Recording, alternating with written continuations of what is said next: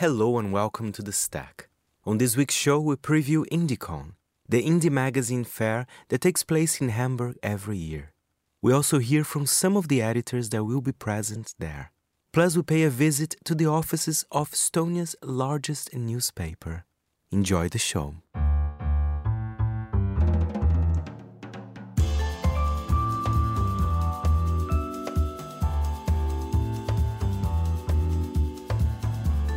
From Midori House in London, this is The Stack, 30 minutes of print industry analysis, and I am Fernando Augusto Pacheco.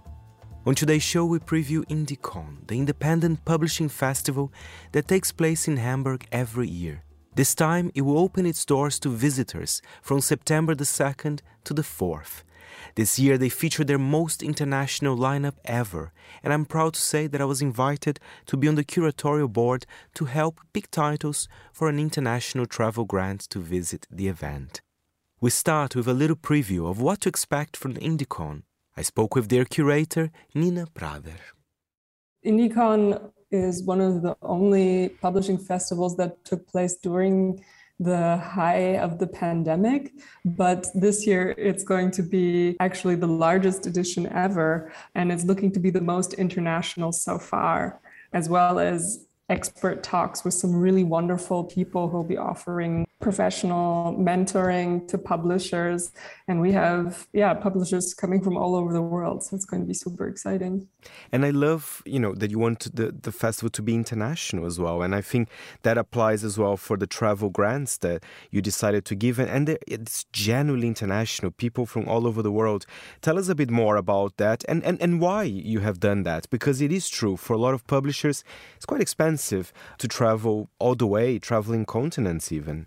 Absolutely. I think most festivals around publishing very much want to be places that promote being international places, but the logistics of it often are, of course, also economical, related to borders, and the pandemic related to just higher power in a way. And this year we wanted to see if it was possible in some way to make it more possible for people from all over to come. And I mean, this year we have, from the travel brand, really, we have Safar, we have Hammam, we have Sik, we have Kajé and Meantime magazine coming from like Lagos, Nigeria, Singapore, the sort of international. It's really exciting to also learn how international magazines are being made, because a magazine might be outwardly promoting itself as being from one place, but the whole team might actually be coming from like Canada, or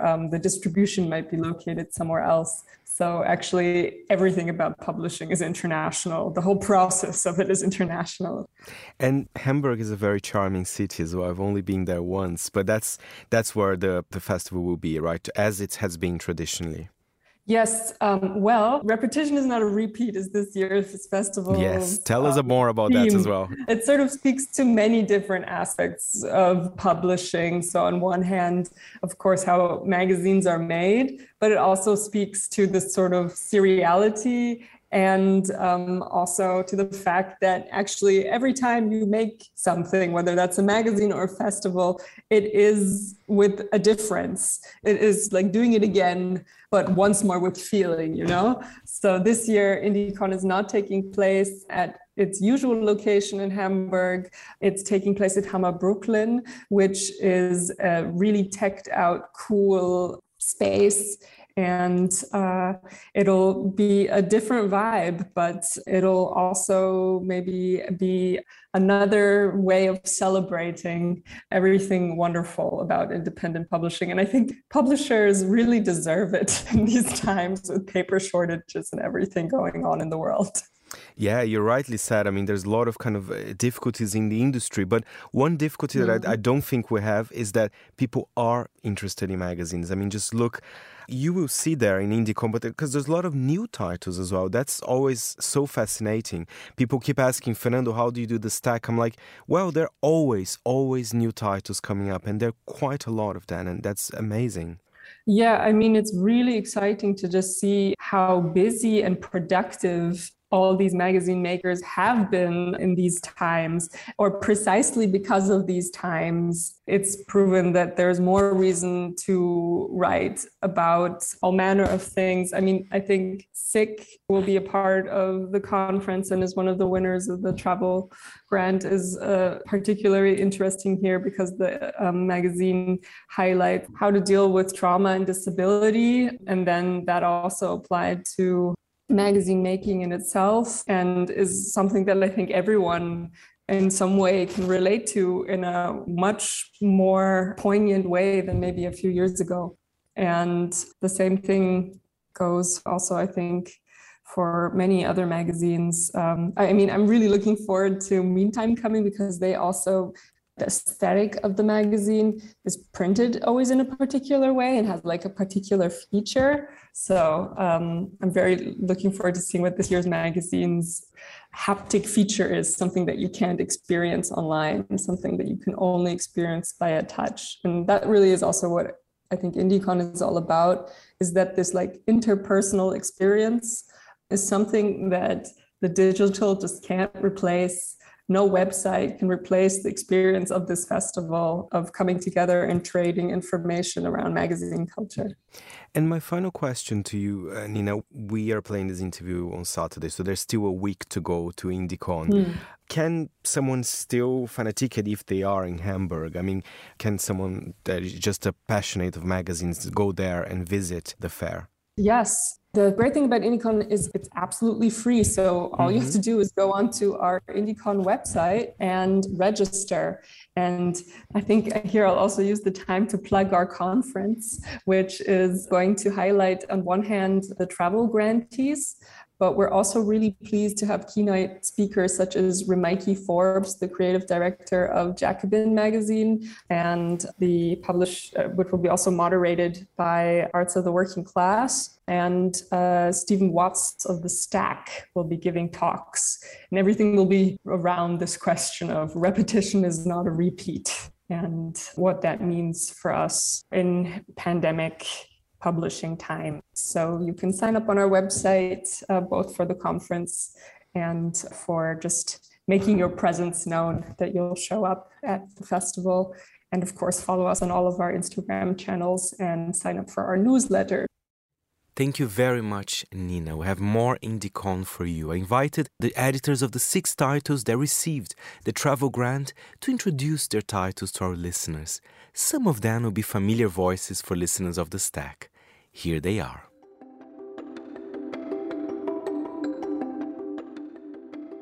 Hi, I'm Steve, one of the co-founders of Hammam. Hammam is a print-only bathing magazine that we started publishing in 2020 for readers to have a good soak and let go.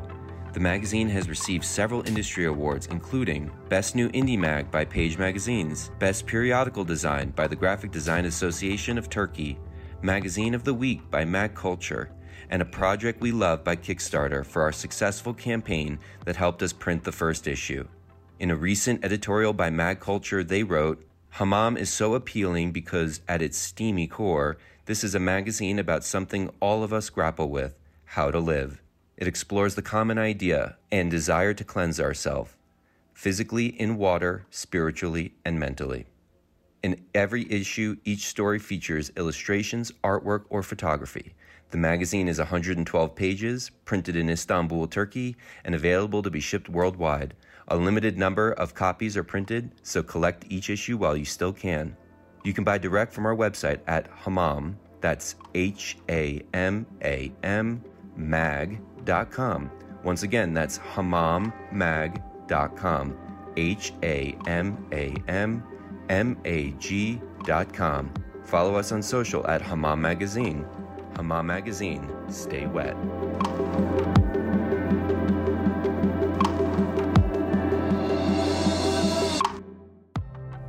I'm Pang, the editor of Meantime. Meantime is an independent magazine from Singapore about the country's history, told through personal stories. The theme for our latest 3rd issue is funny stories or humor, with features about escaped tigers, sex workers, and a nationwide hair-cutting drive. This is our 2nd time at Indiecon, We were at the festival in 2019 with our first issue on love stories. Since then, the world has weathered a pandemic, and in such times, I think we all need funny stories now more than ever. We are incredibly thrilled to return to Indiecon this year with our latest issue, where you can read about the strange, bizarre, and beguiling stories from our little country, Singapore. Also, the magazine comes with a massive bite taken out of it, and if you scan the pages with your phones, features could be brought to life with augmented reality. You have to see it for yourself and hold the magazine in your hands to see the magic. Find us on Instagram at meantime.zine or come say hello to us. I'm Ayomide Mimi Aborowa, founder and creative director of Erie Journal. Taking its meaning from the Yoruba word for walk, travel, and journey, Erie Journal is an independent print magazine on African culture and travel. With Erie Journal, we want to get more Africans to know about themselves and to build a shared identity, and we want the world to get to know more about the continent. Through archiving, documenting, and showcasing the richness and breadth of African culture through the lens of its past and present in each different city we feature, Erie Journal aims to connect the continent between and beyond its borders through those who call it home. At Erie, we're passing the pen. We're inviting locals to shift the narrative and tell their own story.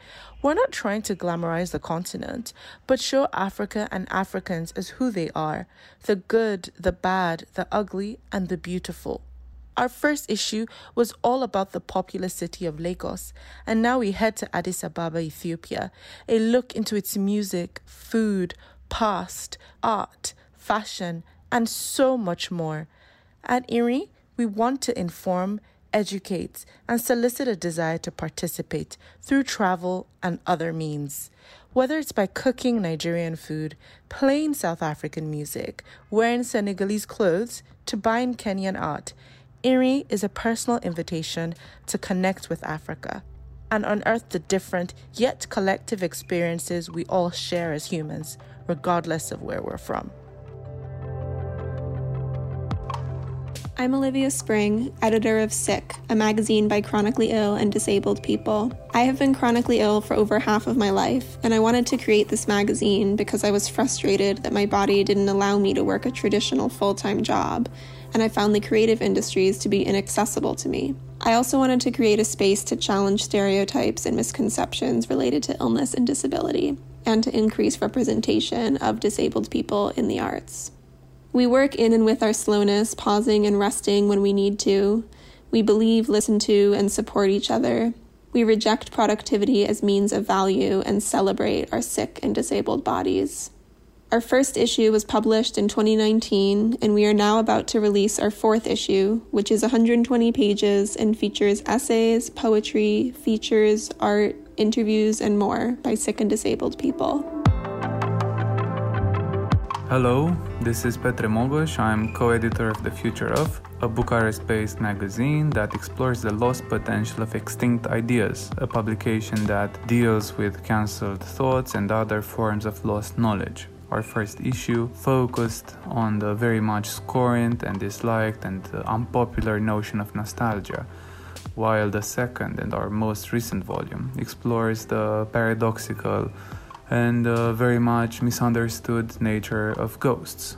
How can we learn to live with ghosts rather than without them? Because regardless if we want them or not, they are here and they want us. This is the underlying premise from which this second edition departs. Besides this, I'm also the co-editor of Kite Journal, a magazine that seeks to document and critically approach the wide-ranging cultural, artistic, and philosophical manifestations of Eastern Europe. Our most recent issue, the fifth one, focuses on a concept that we often find impossible to grapple with, or almost impossible to grapple with: the future, and more specifically, this idea of Eastern futurism. So we end up asking ourselves, if the 20th century allegedly embodied the failures of the dreams that informed the modern world, how does the 21st century look like for Eastern Europe, and what does the future hold for us? Find us in Hamburg at Indiecon, and let's try to come up with some answers together. My name is Maya Mumne, and I'm the co-founder, co-editor-in-chief, and co-creative director of Safar. The other half of these three titles is Hatem Imam. I'll be physically present in Hamburg for Indiecon this year.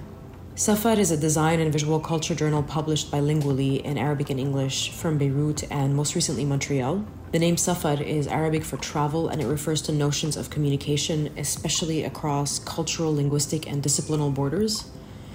The magazine answers to the lack of critical writings on design in the Global South, and it works towards acknowledging designers as active agents of cultural production. So for each issue, we invite designers, writers, thinkers, and other creatives to respond to a set theme. We had the publishing itch from the very start.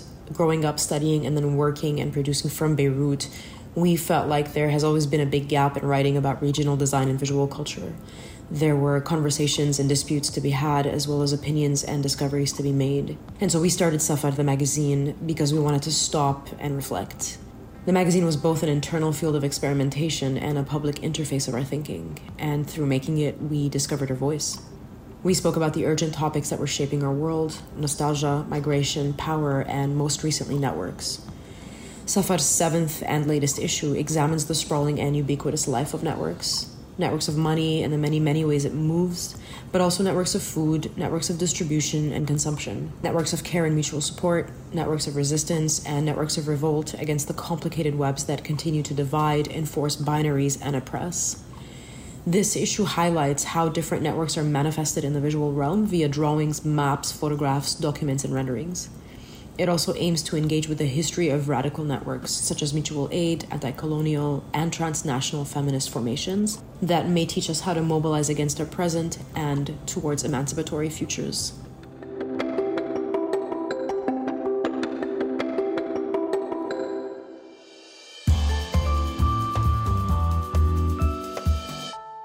We head to Estonia now. As a small country with a history of Soviet occupation, Russia's attack on Ukraine has hit close to home for Estonians. Prit Haubemaji started as an editor-in-chief of Estonia's largest newspaper, Postimees, earlier this year.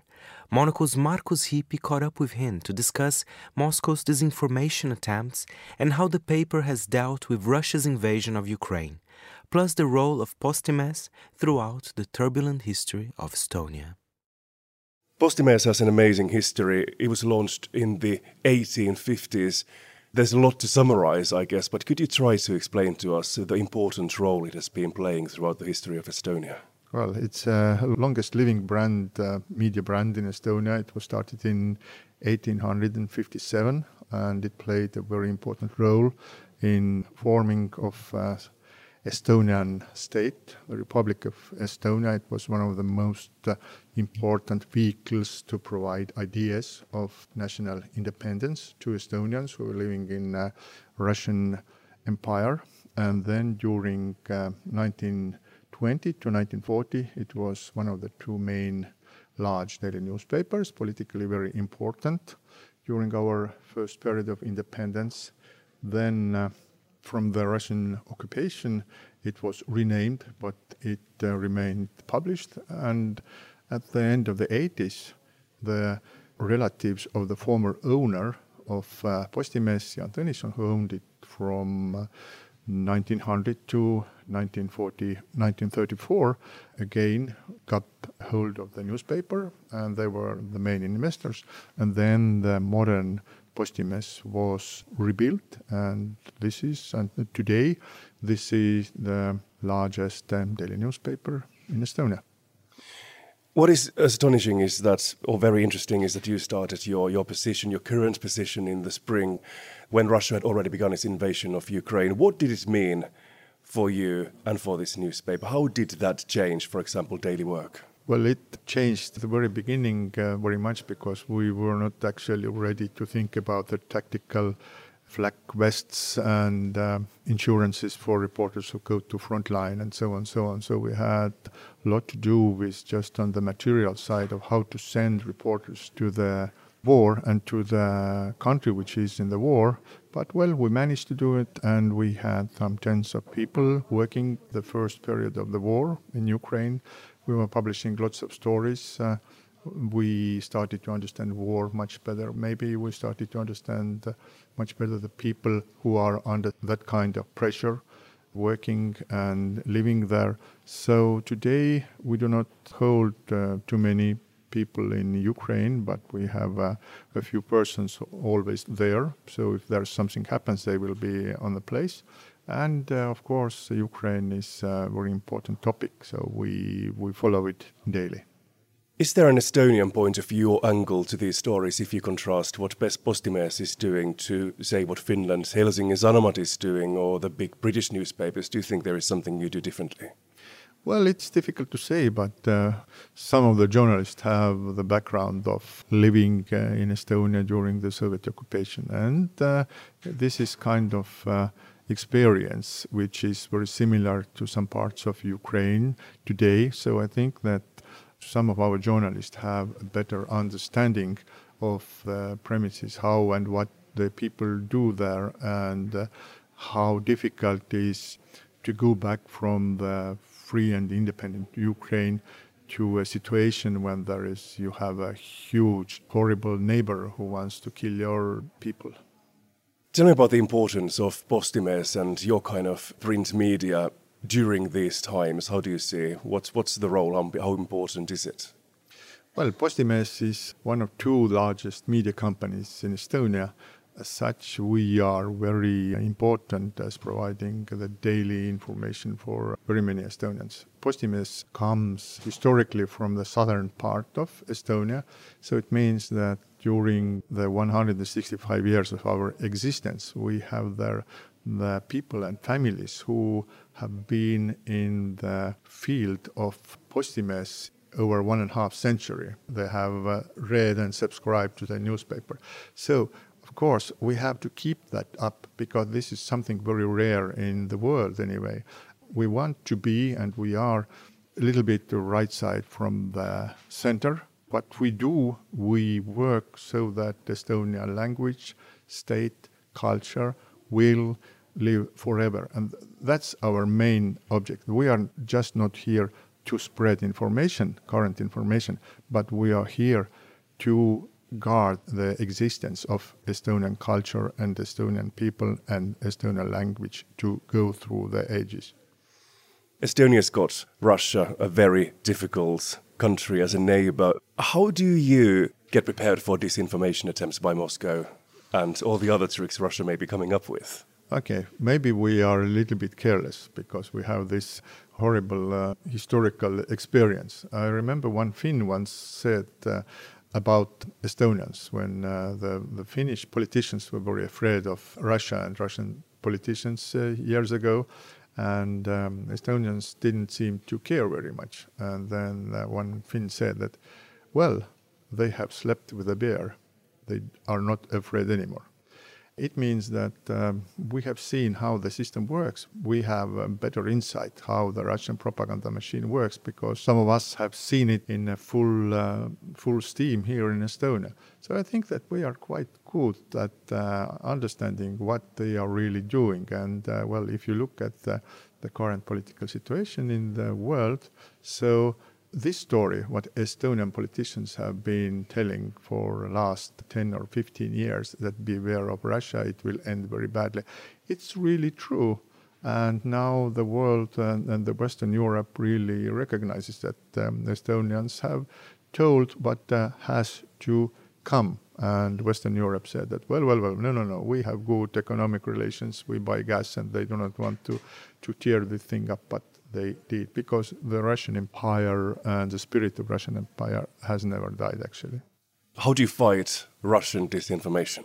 Mainly by not publishing it, because the information works when you publish it.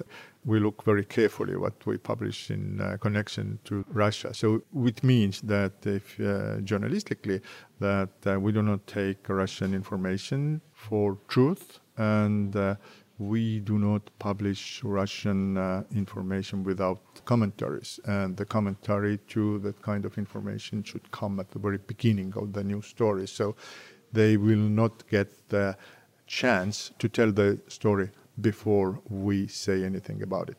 Can you give me examples of Russian disinformation? Any examples of what you've been dealing with recently? Recently, we have been dealing with Russia's information that the killer of Russian philosopher Dugin's daughter, Dugina, the killer is a Ukrainian woman. She has a 12-year-old daughter, and they have escaped Russia after the murder through Estonia. So what we can say that at the very beginning, we can say that nobody has any confirmation that this is true, but we have information from Ukraine who say that this is not true, that they had that kind of car plates or where the woman worked or were in a service. Then we might tell some of the details, but what appear to be truthful, like about the explosion and so on. How do you take into account the rather large Russian minority in Estonia? We take into account as being the largest Russian language media provider in Estonia. We have a Russian language weekly newspaper, which is 40,000 copies. It's 24 pages. It's a free sheet. It goes into the post boxes of Russian-speaking people. It's the largest Russian language newspaper in Estonia. Then we have the largest portal, rus.postimees.ee. Then we have a Russian language entertainment portal. So they are combined together. They work tightly together. And what is important that the Estonian side and Russian side inside the office, one is on the left side and the other on the right side of a large newsroom, they work tightly together. They exchange the ideas, they exchange the topics, and they work on mutual articles which are interesting to Estonian public and Russian public as well. Just a very speculative question, but I'm just wondering if there were someone who would be suspiciously pro-Kremlin, pro-Moscow, what would that mean for this floor and how would you deal with that? Well, we would deal very fastly because the media company, of course, media companies usually watch very carefully what the other media companies do. That's a competition which keeps us healthy, which helps to avoid mistakes. So as in media company, the product is news.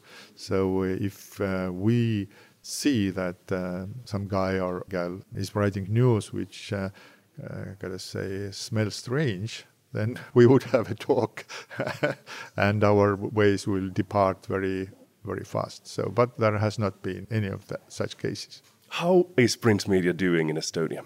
Print media is doing quite all right. Basically, it's doing like it's doing in all Europe and in Americas, losing from 5 to 10% of the circulation every year, and switching the business model from the ad and subscription-based model to digital subscription-based model. So I think that we are, in Estonia, we are quite good in that, and the part of our digital subscription is raising all the time. So at the same time, we make the best for our paper readers, because they are most loyal people for us, because they trust us so that they give their money to us for 1 year beforehand, and then we send them paper.